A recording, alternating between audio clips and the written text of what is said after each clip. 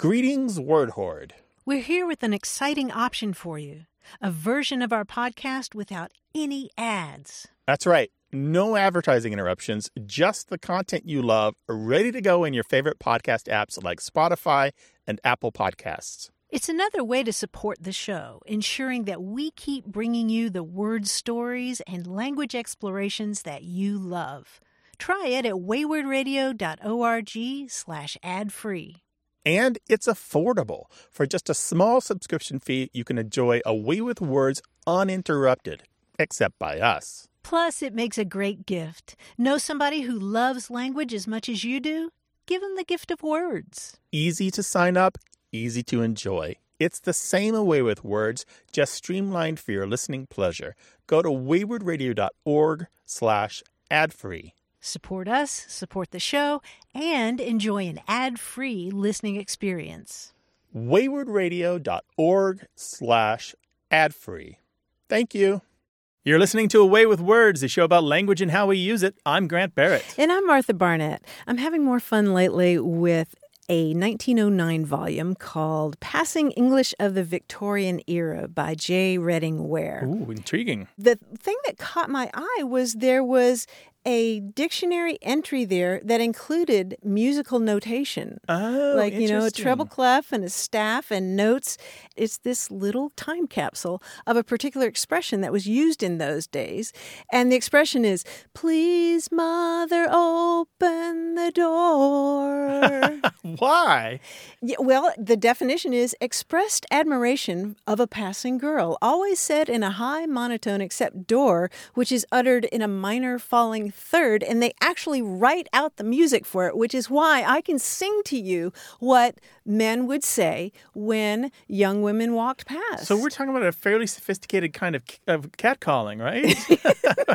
A minor third, These aren't yes. crude people, you know, on this corner. These are men in bowlers, right? Yeah, right, maybe tipping their hats or something and saying, "Please, mother, open the door." I thought that was the coolest That's thing awesome. in this That's dictionary with outstanding. these yellowed pages. So it basically means mothers let your daughters out. I want to go on a date with her or something like I that. think that's what it is. But it's just this tantalizing little keyhole view of, That's super cool. I flirtation. love that. I know. Isn't that great? Well, I love the idea that now we can go back to some of the earliest recordings and have that similar feeling where we have recordings that are 100 years old. Yes. And audio and video. Yeah. And so at some point in our future, somebody will look at our stuff and hear our voices and say, that's how it was. Isn't That's how that they cool? were. Yeah. The world was different. I'm going to share some more of those terms from Outstanding. the Victorian. Looking forward to Yeah. it. Yeah, and we'll put a link on our website to the dictionary. Great. Because it's really cool. 877-929-9673. Email words at waywardradio.org. Talk to us on Twitter at WAYWORD.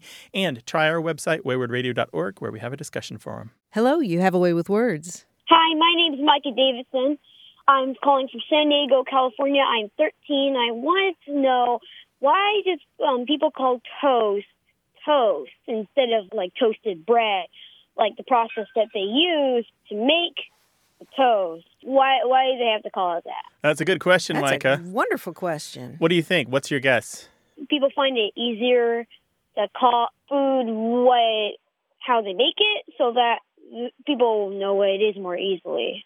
Yeah, that's part of it. When we speak, we look for shortcuts. And so lots of times when we have a long phrase, we will shorten it down to something much briefer, just so the sentences come out faster. The words are issued much more quickly.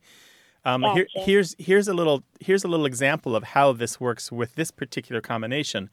Let's say that toasted bread was the original form. But now let's think about jelly beans for a second. If you and I are sorting our jelly beans and you want all the green jelly beans, eventually we'll start to call them the greens. I'm like, okay, here's some more greens for you. And I'm going to push all the reds and yellows over here. And what we've started to do is take that adjective green, just drop the jelly bean, and we all agree that the adjective now behaves like a noun. Here are all the greens for you. And we do with this a ton of other stuff. Pickles are a really great example. It's just a coincidence these are all food, by the way. Pickles, we've done the same thing. Pickled cucumbers, just briefly called pickles. So how do you feel about the answer there? I feel like I got what I thought it would probably be. I mean, it's just one of those questions in my head. I'm like, why do people do this? I mean, like, Why? I always like to ask why. Yeah, that is the best Micah, question for life, isn't You it? are one of us. Thank you. Thanks, Bud, for your call. Really appreciate it. Thanks, Thank you. Micah. Take care. Bye-bye. Okay. It's really common, actually, in English for adjectives become nouns. One of the longest standing examples that I can think of is when we talk about the meek shall inherit the earth. The word meek is an adjective that because we've added the article the in front of it now behaves like a noun. And this happens all the time in Sure. English. It's so incredibly common. And The it doesn't, land of the free and the land home of the brave. That's right. And it doesn't really get people's goat like, say, nouning verbs or verbing nouns does. That's a really good point. You're Yeah, absolutely but right. when we turn adjectives into nouns, it just feels natural. It is a normal, completely ordinary Yeah. part of the morphological structure of morphological Yeah. behavior of English. Yeah. Well, I loved Micah's question, which made me think of tuna fish. Why do we say tuna? Tuna bird. It's not. Why do we say it's I a don't fish? know. We know it's fish. I don't know. Language just makes no sense whatsoever. English is my favorite, though, of all the adjectives turned into nouns, though, is the category of demonyms, and these are the words that we call people from another country. English. It's an English. The Farmer, English, yeah. The English, and there's a food one for that one too, a Danish, right? Oh, It used to be yeah. a Danish pastry. We dropped the pastry, now it's just a Danish. Which doesn't really come from Denmark. Wow. It's Wienerbrot. It comes Somebody from should Vienna. somebody should get this language into shape. It's Somebody should. Help us out. Call us 877-929-9673.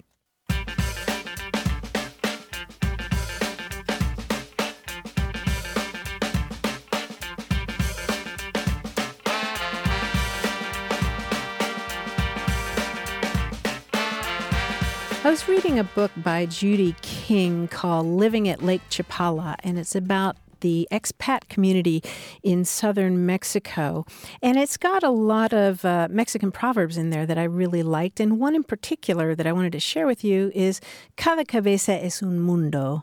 Each head is a world. Each head is a world. I thought that was a really beautiful way of expressing the idea that, you may perceive the world a certain way, but other people don't have your life experience. And what's funny is I think we all know that. It's pretty much a truism, and yet we have to remind ourselves that other people aren't us. Or right? sometimes life reminds us. Life reminds us. That's true. What struck me about that proverb is just how sometimes you can think that you and somebody else are on the same page, and you find out that you're dramatically separate. And particularly when you realize later, oh, they were just being agreeable. They weren't agreeing. Yeah. That's a different thing. Yeah, it's always a Cada good... cabeza Es un mundo. es un mundo, is a world. Each head is a world. That's very beautiful. 877-929-9673.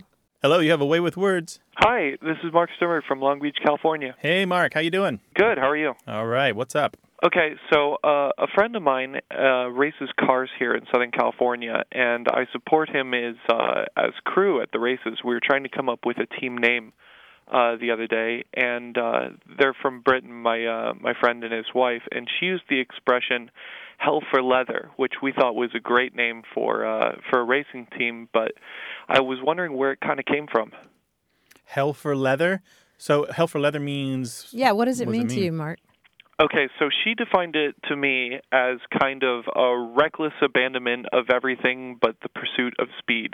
Oh, nice. I like that. That woman should write dictionaries. That's outstanding. That is really, really good. So you're wondering where it came from.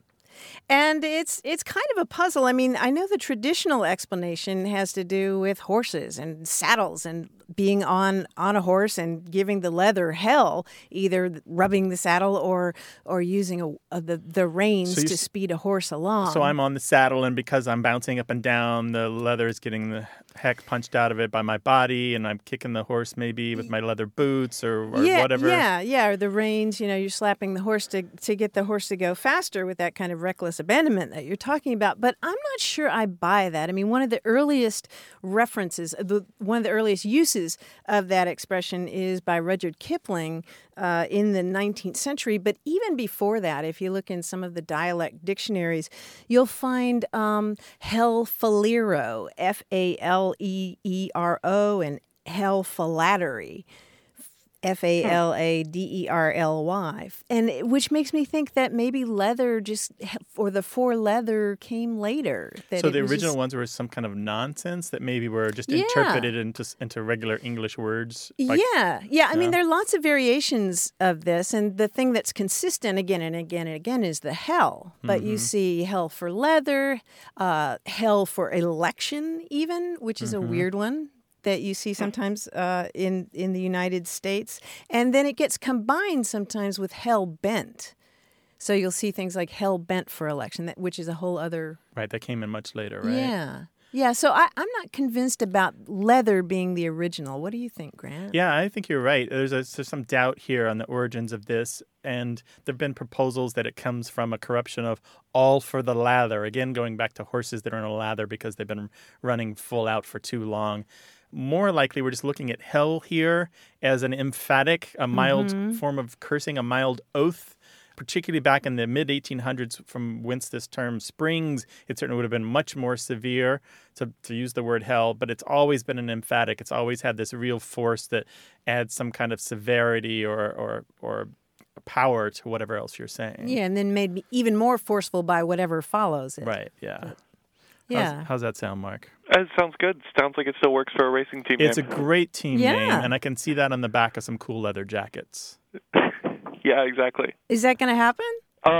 Maybe. I don't know. Maybe probably not leather because they don't use that so much anymore. But I maybe guess not. Nomex. Okay, sure, yeah. But you got to have flames in there somewhere, right? Absolutely. Yeah, we'll have to get a graphic designer on that. Oh, that'd be nice. Send us a picture when it goes live, all right? All right, we'll do. Take care, Mark. Thanks, Appreciate Mark. the call. Bye-bye. Thank you. Bye-bye. Bye.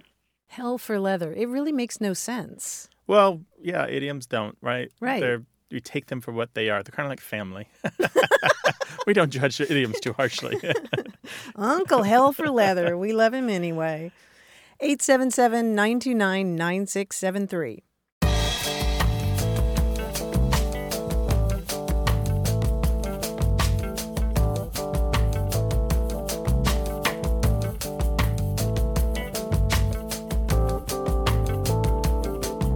On our Facebook group, Stanley Anderson posted a lot of sentences that had a common theme. Let's see if you can guess them. Okay. Here's one of them. Amazingly few discotheques provide jukeboxes. Here's another one. The job requires extra pluck and zeal from every young wage earner. Figured out the commonality Yeah, so yet? these are sentences that have every letter of the alphabet in Yes, them. they're What are they called? pangrams. Panagrams. Pangrams or Pangrams. pangrams?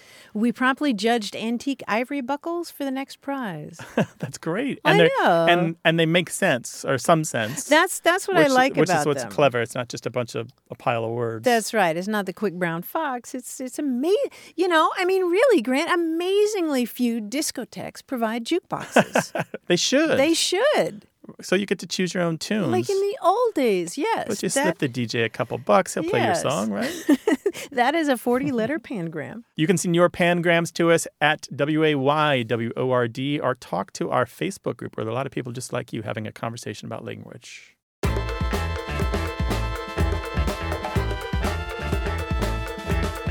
This show is about family, history, and culture all wrapped up in language.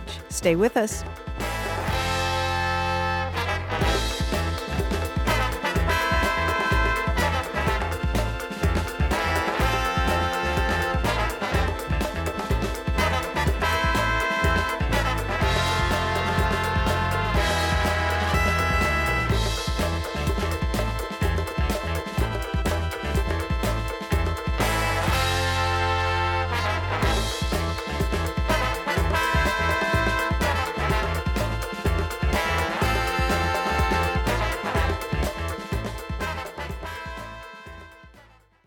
Hey, we've got something special for those of you who love our show but could do without the ads. That's right. Imagine a way with words, the same engaging conversations, the same deep dives into language without advertising interruptions. We're talking about our ad-free podcast feed. It's sleek, clean, and it's just for our supporters. It's at waywardradio.org/ad-free. It's inexpensive, easy to sign up for, and works with all major podcast apps like Apple Podcasts and Spotify.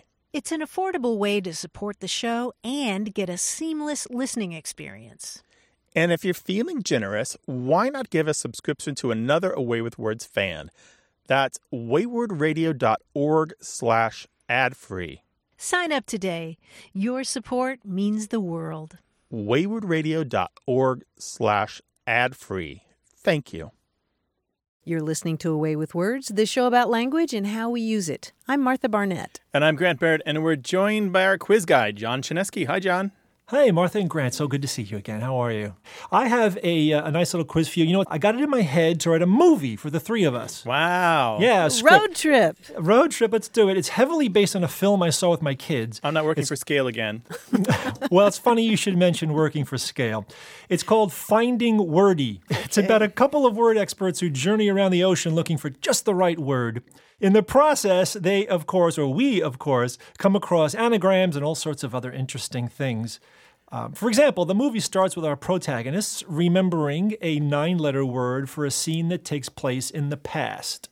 That's a Flashback? Yeah, flashback. Okay. That's just a simple. Okay. Just the first word we found lying around. Flashback. Now, you don't need to have seen the inspiration for this movie, and I think we should, in the process, make some changes to avoid copyright infringement. So let's read the script. Here we go.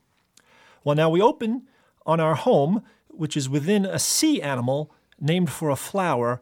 Now, all I can recall is that its name actually means daughter of the wind. Anemone. A sea anemone. Very good. Then we call on the assistance of a hard-shelled reptile named Crash. Yeah, that's it. He's not a tortoise, not a turtle, but a specific kind of turtle that's semi-aquatic and lives in brackish or swampy water. It still starts with a T. I can't remember. What is it? Terrapin. Terrapin. That's it. Now I yeah. remember. It's a terrapin. Then we end up sequestered from other travelers and finding a word that comes from the Venetian dialect form of an Italian phrase that means 40 days. Quarantined. Yes, quarantine. Do you know the Italian, by the way? Sounds like quarantine, sort of. It's 40 giorni. Exactly. 40 giorni. Right, 40 because days. during the Black Death, Venice was instrumental in measures to prevent the spread of the plague, right? And then finally we remember a warning about a certain flow of water we're supposed to beware. No, it's not the undertow. That's another movie. It's strong and localized narrow currents that occur at certain locations along the coast. Not the undertow. It's different. What is it? Not the riptide? It is. It's technically rip current. Very Rip good. current. Yeah. Yes. See, now, in the original movie, the protagonist is a blue tang, but in our movie, let's see. Oh, I see. We get assistance from a big, friendly, fictional creature that's tang plus another letter rearranged. Orangutan? A giant gnat? Oh, no. What? The word giant is all I need. Yes, Oh. very good. Oh, a giant. Okay. Yeah, a big, friendly well, no, that's another movie, too. We can't go there either. Okay. Let's get back to our script. It seems we're getting a little verbose, long-winded, prolix, lengthy, protracted, loquacious, rambling, periphrastic, or...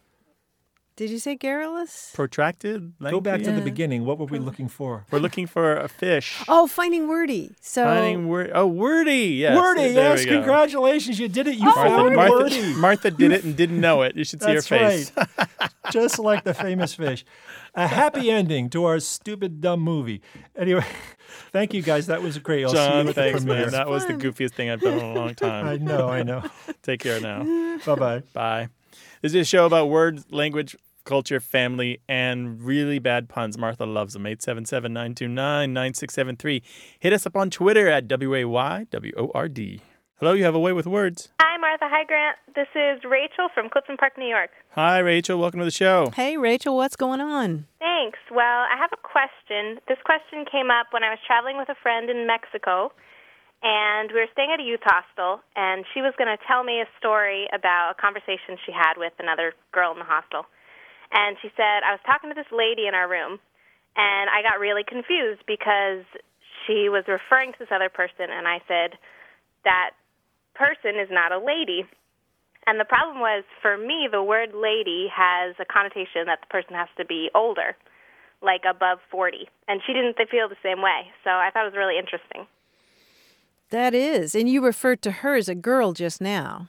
That the Yeah, a girl. How old was or she? a woman, maybe. She was like 25. 25, yeah. Okay. And so you're more likely to refer to females in their 20s as girls rather than woman or lady. Yeah, definitely. Uh-huh. And my friend thought lady was more of a general term and went for any age. That's so interesting. And what's her background? Where's she from? She and I are both 22, Right. Okay. and she's from Wisconsin, and I'm from upstate New York. If she had said something about the woman, what was the sentence again? I think it was, I was talking to the woman or the lady staying in our room.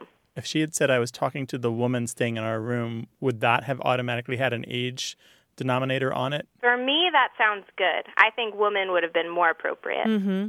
And But did she you also? felt the opposite way. And Rachel, did you stop down the conversation then and discuss it for a bit? Yeah, we did. We both studied linguistics in college, so we were both pretty interested. Aha. And so how did that conversation go? What'd you come up with? Well, she said that for her, that was the polite term, and she felt Polite. kind of the opposite way I did. So I started polling other people. Uh-huh. I talked with 2 people who said that they felt the same way as me, that it was an old term for an older person, and 2 people said that they didn't think so, and then it went for all ages. Oh, that's interesting. I'm with you. For me, lady is somebody oldish. And by that, I mean old enough to have a family, a career. I'm thinking Margaret Thatcher. That's Oh, what are I you? pictured. Yeah. I'm not Lady. thinking regal or anything. Although, think about Beyonce and singing to all the single ladies. Right.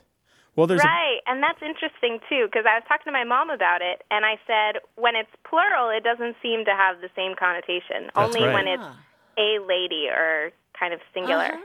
Now that you mention it. That's right. Yeah. So it's very context dependent, right? It matters who you're with, what you're doing, and what you're talking about. All those matter a lot. It also depends upon the context of perspective. Are you in the company of that person, or were you in the company of that person? It also depends on the plurality. One, more, many, few. Interesting. But there's another thing here. I want to go back to the connection between girl in age and woman in age and lady in age. I do have a woman as an age in my speech. If I call somebody a woman, it's likely because they are mature, grown up. They have all the trappings of adulthood, and not just physicalness, but not just genetics, or biology, I should say, but what they do with their lives, how they comport themselves, those sorts of things. Woman for me is like the full-rounded, has reached all levels of being a human. Yeah, interesting. I would switch it. I would say that lady for me is a fully mature kind of woman in adulthood, maybe with kids and married, and then that would be lady, and then woman would be just very generic. Mm-hmm. But it matters too. I guess the one thing I left out of my context was a man talking about women is very different than women talking about women. I wonder if a man could have called her a lady and if it would have felt the same. Well, and also I'm curious, I mean, you seem comfortable, and a lot of people in their 20s I know seem comfortable referring to women as girls, which is somewhat offensive to some older women who grew up in the feminist movement. But I have a lot of friends in their 20s who for whom that is perfectly comfortable. But I wonder, do they refer to male people as boys? What's your experience with that? Yeah, I wouldn't. Guys, I think, is the better generic term. Boys seems very condescending. Yeah, isn't that funny? I was talking with a young man in his 20s the other day, and he mentioned this girl. And I know he didn't mean it offensively, but I'm betting that she wouldn't call him a boy. Right. So girl has kind of crept up to reach well into the 20s. Boy is kind of reduced down to, what, teens and younger? Yeah, maybe younger teens, I would say. I wonder if there is a universal term that wouldn't have some markers on it for somebody else misinterpreting it. If there's one term, I mean, you'd think that woman would be that, but I think that woman can be misinterpreted as well. That right. woman? Yeah, I love that. I love that woman, right? Immediately there's a judgment about that means that she's the subject of some other. ridicule Yes. or some kind of appropriation. Yeah. And Yeah. ladies is the same thing. Like a single guy walking up to a group of women and saying, "Hey, ladies," Yep. is like high on the creep meter, right? Totally. Yeah, you almost want to go to the genderless person if you really want to be without connotation. Rachel, you've opened a can of linguistic worms, as all good linguistic students do. Yeah, I'm really interested to see what people have to say about this. Yes, and we are too. And I'm sure we'll get a ton of email and phone calls about this. You can let us know, 877-929-9673. Email words@waywardradio.org, or try to squeeze it all into a tweet on Twitter at WAYWORD. So, hey, Rachel, thank you for starting that conversation. Thank you so much. This has been fun. Take care now. Take care. Bye-bye. Bye. Bye.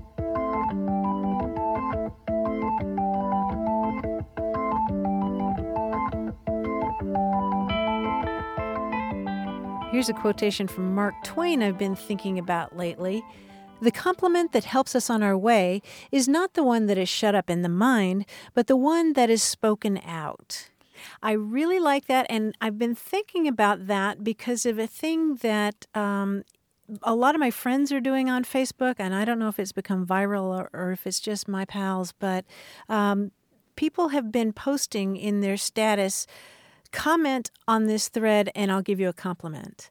And, so people just say, "What's up?" And the person who did the original post gives them a compliment.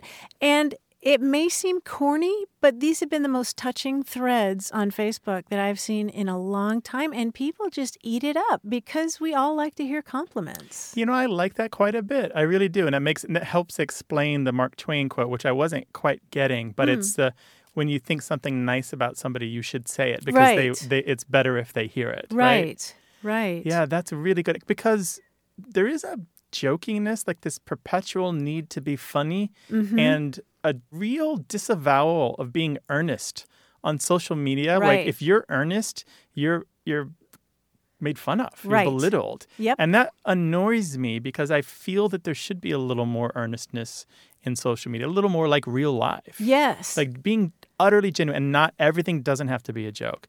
Like not trying to do one-upping. Yeah, I completely agree with you. The irony is that these are three of the funniest people I know. Yeah. They're all improvisers, but these are completely serious threads, that. and they are so touching. I can't tell you. Maybe the improvisation in their lives have something to do with the ability to be honest to other people and to actually just think of themselves in someone else's shoes. What would make her day, right? Well, what would make her feel good that is true about her that I've been holding back? Right. I think the key thing is what's true about them. It's not like thinking of something nice to say. If somebody is your friend on Facebook, you must appreciate something about them. True. And I it's agree been with this that. wonderful exercise watching them do it and then watching people react. That's a really good idea. Give someone a compliment today. See what happens. Yeah. And you said that so well, Grant. You said it. You have a way of articulating things that just blows my mind. I am so glad that you were able to find your socks and your shoes today, Martha. Well I have done. another pair just like this one at home. One pair by the front door, one pair by the back door. Yeah, with one of each. Yep. 877-929-9673. Or send your compliments to words@waywardradio.org. Hi, you have a way with words. Hi, my name's Charlie, and I'm from Dallas. I noticed that my girlfriend she makes a strange vowel sound. I first noticed it when she said the word email. Now she says email, not email. She also says tonel, so it's a E-L-L instead of an A-I-L. I especially thought it was funny the other day she was trying to say it was a telltale sign, but she said it's a telltale sign. Telltale sign. I was wondering where that came from. Now, Charlie, you have to tell us where your girlfriend's from. I bet she's from Dallas also. No, I bet she's from, like, Ohio or something. Let's hear it. Well, no. She is from Azle, Texas, which is almost an hour away from Fort Worth. It's semi-rural rural area. Okay. Does she say, if she goes to McDonald's and decides to order the Happy Meal, does she say the Happy Meal? Or would she go to McDonald's? I might have to test her on that. We don't go to McDonald's that often. That was my question. Well, I'm just looking for what she's got here. Some what's called vowel mergers, and these are a standard part of language change across the world, and they've been well chronicled in North America. And the reason Martha and I had a differing opinion on whether or not she'd be from the South or from the Great Lakes regions or, Midwest is because there are a couple really strong trends in vowel mergers that have really complicated patterns that aren't altogether completely consistent, but they do generally belong to certain geographic groups. And that is all to say that one of the things that she's got going on is a vowel merger where her vowels are moving around. And it's probably not just her. It's probably maybe her family, her friends, the people like her. This is where, because of outside influences, she hears a vowel a certain way and she adjusts all of her other vowels another way. So when one vowel moves, usually from social pressures or hearing it said a lot in a certain way, we naturally reform our other vowels or push them around. There's actually a really nice chart they use in sociolinguistics that shows the directions of the vowels. It's kind of funny, but we are unconsciously all doing this all the time to adjust so that our vowels don't collide. I loved the telltale example. I love that telltale sounds like telltale because it is a perfect illustration. She is eventually going to adjust those vowels even further so that doesn't happen, probably. Yeah, well, I've given her such a hard time about it that when she said telltale, she knew immediately. Oh, that's not nice. Don't give people a hard time for their language. What? I mean, it sounds like a bonding experience. I know. Right? You're paying attention. What else does she say like that? So you said male sounds like Mel, like M-A-I-L sounds like M-E-L-L. What else? Well, she says tonel. N-A-I-L. Which I know that's a lot like that. So N-A-I-L sounds like... She says pen and pin the same way, but that seems different. Yes, that's the classic. It is actually called the pen-pin merger. P-E-N sounds like P-I-N for this whole huge segment, which is basically the American South and most of Texas. It kind of fades away in West Texas. It kind of fades away in the middle of like Missouri and Kentucky and Tennessee. It kind of fades away a little bit above the Carolinas. But basically the whole South consistently has this pen-pin merger. And is that why some people say ink pen? Ink pen to distinguish it from another kind of pen. Maybe there's other. I hear that but it's a lot not just the South. one vowel. So this whole big panorama, and any individual person may not have all the features of this dialect change, but in the aggregate, if you survey enough people, you will consistently see this throughout the American South. Yeah. Well, I always wondered where it came from because her first language is German, Swiss German, and she does have family from the Midwest. I think it's one of those things that would be impossible to track down exactly. Oh, that's interesting. No, I bet this comes from her Texas influence and has nothing whatsoever to do with German roots at all. Okay. There's probably no chance of that. Anyway, this is all really interesting. The phrase that you want to look for to find out more is vowel merger, V-O-W-E-L-M-E-R-G-E-R, vowel merger. And you'll find a ton of really great stuff. A lot of it is very accessible. You'll find a ton of newspaper articles where they've kind of done a decent job of digesting this sociolinguistic work. Okay, thank you very much. Yeah, really appreciate your call. Thanks, Charlie. Have a good one. Bye-bye. Well, it's great to talk about dialects from all over the country. We'd love to talk with you about it. So call us, 877-929-9673, or send us an email to words@waywardradio.org.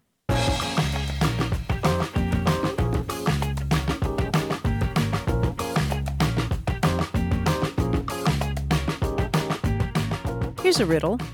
I exist only when there is light, but direct light kills me. What am I? A shadow?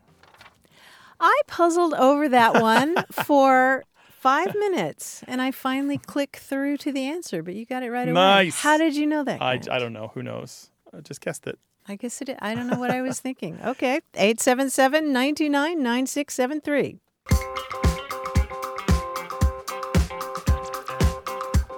More conversation about what we say and how we say it. Stay tuned.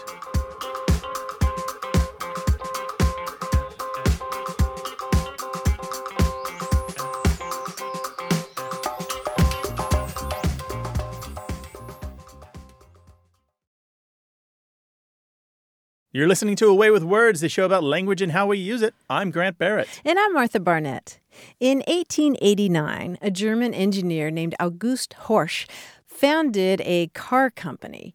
And after a while, he had differences of opinion with the board, and he left the company and formed another car company. And his surname was already in use and trademarked by that company. So what was he going to call his new car? Oh, I don't know. Well, Horsch, I'll give you a hint. In German, it's cognate with English hark, so it means listen. Mm-hmm. The name of this brand is cognate with audience. Oh, Audi. Yeah. As in, I'm Audi 5000. Exactly. I'm Audi. I'm out of Audi. here. Yeah. AUDI. I mean, Yeah. audience, auditory. Yep. Yeah. Audition, Audible. All those words go back to a Latin word that means to hear. And so the name of that car company is actually the Latin version of the guy's German name. That's cool. And so I learned that the other day, and I got so excited, of course, about car names that I went and researched some more. Oh, so I have another question for you, How long do we Grant. have? I don't think we have enough time for this. All right. We have Let me enough a time couple. for this one. Okay, what well-known car brand is named for the central deity of Zoroastrianism, the ancient Persian religion? I don't know. Something with a P. No, it starts with an M.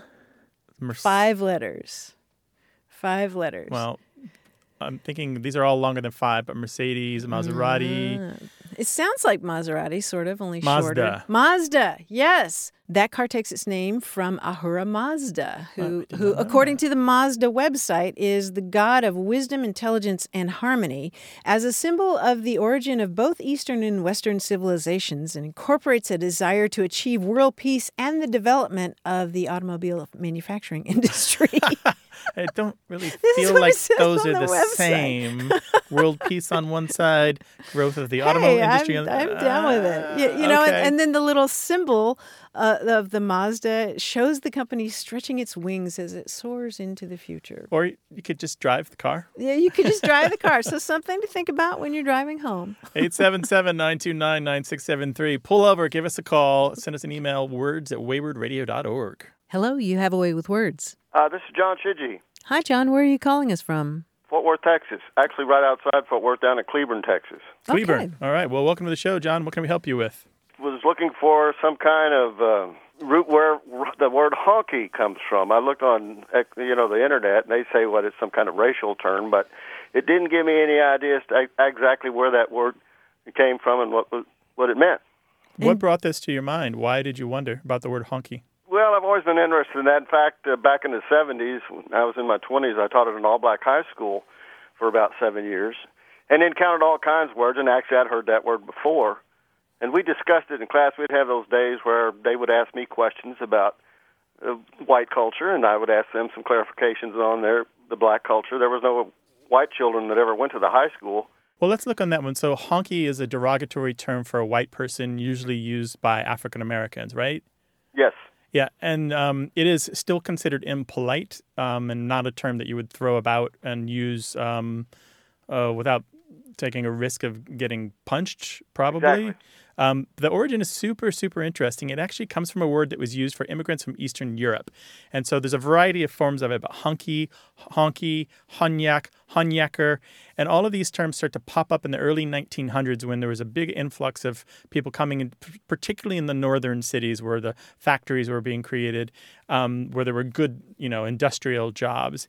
And the term for the Hungarians, which is how it started, any kind of Slavic person or anybody who was even vaguely from that part of Europe, it generically was used for them, even if they had nothing to do whatsoever with Hungary. And then even further generalized to refer to any white person. And honky is still used today. It's nowhere near as widespread. It doesn't have the sting that it used to have, but generally it's avoided. How did your students use it? Well, we actually have a little more interesting and fun discussion about it because we didn't know anything about all that. And we just kind of took it up as a common sense thing, what they might experience in their neighborhood. Right. So one explanation was when the white boys would go to pick up their dates, they would honk their horn and the date would come out and get in the car. They wouldn't go up to the door and knock necessarily. Oh, or when they would see. be going down the street and they'd see a good-looking gal, they'd honk the horns. Watch they'd be driving their car. Yeah. That was one explanation. Then another might be that they experienced this in the neighborhoods when white employers would come through the neighborhood to pick up a maid or a worker or a butler or a musician and would honk the horn for them to come out and get in the car. Yeah, none of those are the origin of the word. I mean, they're fun stories, but they're not true origins of this word. We know this because the word exists before automobiles were widely used in the United States. Well, John, I want to thank you. I know you said you had some other questions. If you want to include those in an email to us, maybe we'll get you on the show another time to talk more about this stuff, all right? All right, fantastic. Thank you. Take care now. Thanks, John. Bye-bye. 877-929-9673. Email words@waywardradio.org.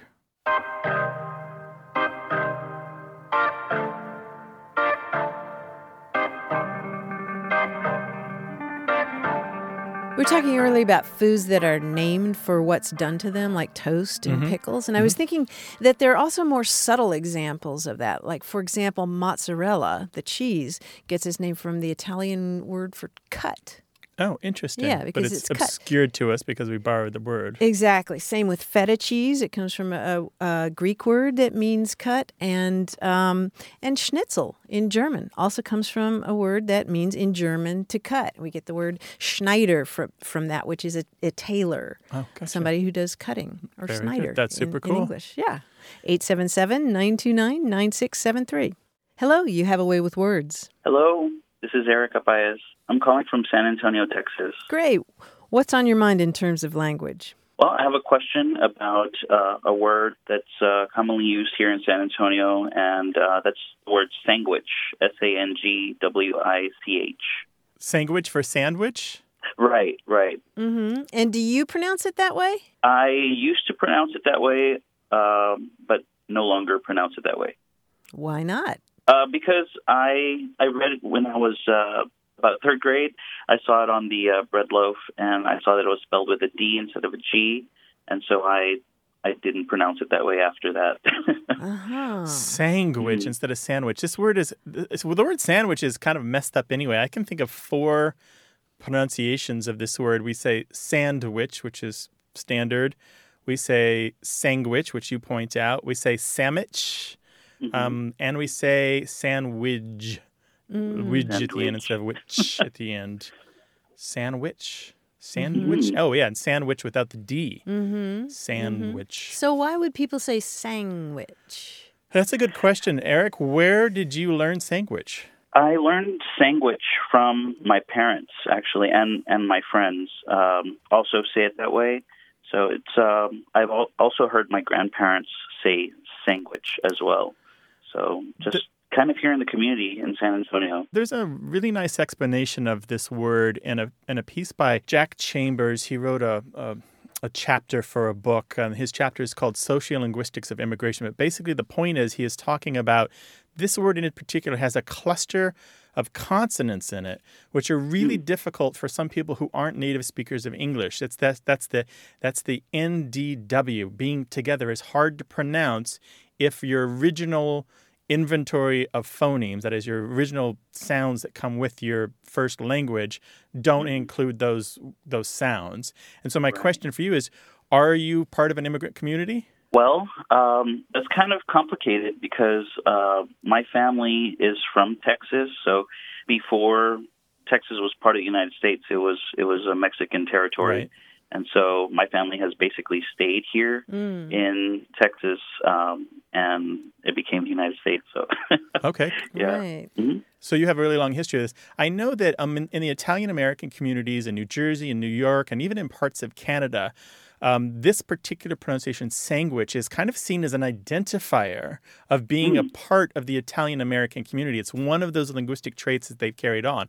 I also have seen some evidence that it exists in Spanish speakers, and you would not have to be a person who spoke Spanish as a first language in order to inherit, so to speak, that pronunciation from your family and your community. So I would not be, if there are a lot, and I know in San Antonio there are a ton of people who are bilingual or who have who come from Spanish-speaking families, and it's a very, very much a bilingual community overall, isn't it? It is, definitely. Yeah, absolutely. I would not be surprised. I mean, you mentioned a lot of people say this sandwich pronunciation. It is just really hard for that NDW to work together if your original language is Italian and Spanish and a couple other languages like that. Oh, that's pretty cool. Yeah, right? Yeah, it makes sense. Well, Eric, thanks so much for your question. Thank you. I really appreciate you taking the time to reach out to me. All right, sure take thing. care now. Thanks. Bye-bye. Bye. Have a good day. Bye-bye. And so what we do when we have a word that we want to pronounce, but it has sounds in it that aren't natural to us, we improvise. We come up with something that approximates that. Look at when you think about imitate a French-speaking person right now, right? The cat is on the roof, right? Oui. Why do we say the instead of the? Because we're imitating the French people coming up with that voice, the, right? They don't do the like we do. So they're improvising. The z sound is roughly close to it. Interesting. Yeah. Sounds like a caricature. Yeah, but I mean, it's a really good example of how we all do that when we speak another language. Yeah, really interesting. We'd love to hear about your linguistic heirlooms. Call us, 877-929-9673.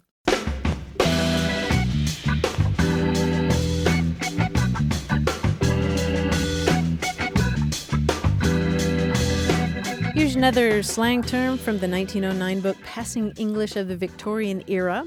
The term is door knocker. Any idea what a door knocker is? Somebody goes raising funds from door to door. I don't know. Somebody who's got a thick head and you bang it against the door to put some sense into them. Has to do with the head, actually. A door knocker is a ring-shaped beard formed by the cheeks and chin being shaved, leaving a chain of hair under the chin, and upon each side of the mouth, forming with the mustache something like a door knocker. Oh, it's kind of like the chin strap beard. Yes. They still actually wear that in New York, kind of, only it doesn't, there's usually no mustache. It's just a fringe of hair along the jawline. Yes, or baristas in coffee shops, yes. 877-929-9673. Hello, you have a way with words. Hi, my name is Mary.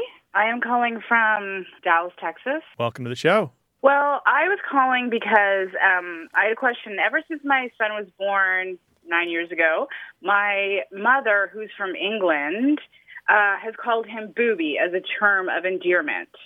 She says she got this name from her grandparents, but I have not heard anyone anywhere use this expression, and I grew up in Canada with a lot of, English people around. So I was wondering if you had any insight into this.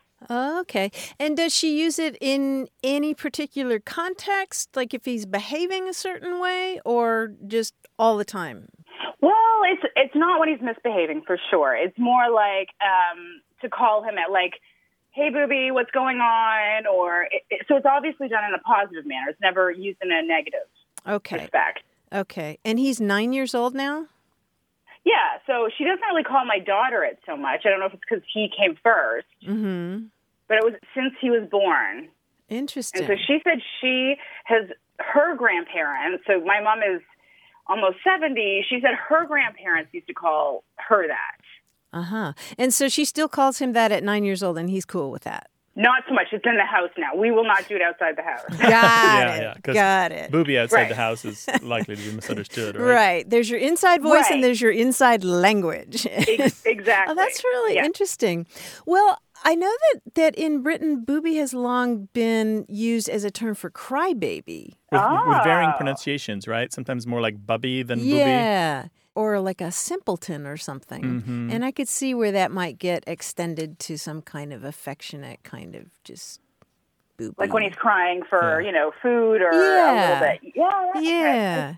Grant and I have talked before about the researchers Iona and Peter Opie, who wrote a book called The Lore and Language of School Children. And they write in there that that children seem to associate this term with crying, and that a booby is a foolish crybaby from possibly boo baby. Boo baby. Oh, interesting. Yeah. A mocking term. Yeah. But I could see how you could, as you suggested, calm a child by saying boo baby, and that might just evolve into a term of affection. Well, what comes to my mind is the 1988 movie Die Hard. What? There's a scene in there where this kind of unctuous Weasley character by the name of Harry Ellis, played by Hart Bochner, he's trying to be like the big man and save the day when the terrorists have taken over the building, right? And so he tries to negotiate with Hans Gruber, played by Alan Rickman, and he says, "Hans, booby, I'm your white knight." And it's always struck me as super odd, but this is kind of maybe making me think that that's the same word. Oh, that makes me think of the Yiddish. Well, maybe. Bubby. Right, maybe like for grandmother or nana. Yeah, that sounds more like that. Yeah, I don't know. Maybe because he's German, he was thinking that that's the way he needed to talk to that guy. But why would he call him that? Yeah. The guy with the guns. Beats me. Anyway, that's for what that's worth, which is maybe very little. But Mary, it's really interesting. I'm not aware of anybody else in this country among the people I know who use booby in that way, though, for kids. Grant, do you know anybody who's I've ever never heard it referred to their before. kids Nope. as that? Huh. Right, and so that's why I found it interesting, because I grew up in Canada, had obviously English grandparents around all the time, and English mother would travel to England, and then we moved to the U.S. about 10 years ago, and so in either country I've not heard the expression. Very interesting. Did you ask, though? Yes, I did ask her, and so of course she pulls out her huge dictionary, and she thought it came from, she was wondering herself, because I had said that I had called in about this word, and she thinks that it's a type of bird as well. So she wondered if it didn't come from, like, it's like a hungry bird or something. It's like, so she wondered if it didn't come from that, because she herself doesn't know, but she knows it's a term of endearment that had been passed down. Yeah, the blue-footed booby. Yeah. Yeah, there's no... I wondered if that had any relevance. Yeah, that's really distant. That's highly unlikely. Yeah, I agree with Grant on that. All right, well, we're going to put the word out, and we have a huge listenership, and if anybody else uses this, we are sure to get emails and phone calls about it, all right? Awesome. Thank you so much. Thank you, Mary. Hi to the booby. Bye-bye. Bye. Take care. This is a show about words, language, family, history, and culture. 877-929-9673. Email words@waywardradio.org.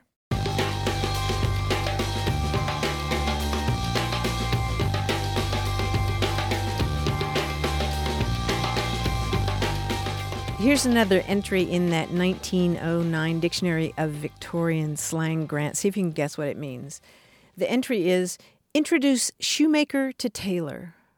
Can you imagine what that means? Introduce shoemaker to tailor? Mm-hmm. Not sure. What would that mean? I don't know. I don't know what that means. Well, what I love about it is that the definition of it is great, too. It's evasive metaphor for fundamental kicking.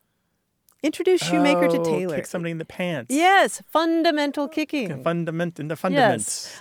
Yes, you better behave or I'm going to introduce shoemaker to tailor. Butt to buns. Or boot to buns. Yeah, boot to buns. Boot to butt. 877-929-9673. Want more Away with Words?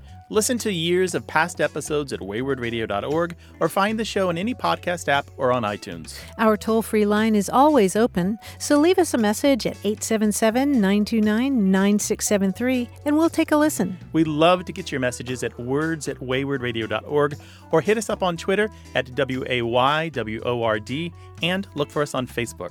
This program would not be possible without you. Grant and I are out to change the way we listen and think about language, and you're making it happen. Thanks also to senior producer Stephanie Levine, director and editor Tim Felton, director Colin Tedeschi, and production assistant Emma Kelman in San Diego. In New York, we thank quiz guy John Chinesky and that master of keeping it real, Paul Ruist at Argo Studios. Away with Words is an independent production of Wayward Inc. From the Recording Arts Center at Studio West in San Diego, I'm Martha Barnett. And I'm Grant Barrett. So long. Bye-bye.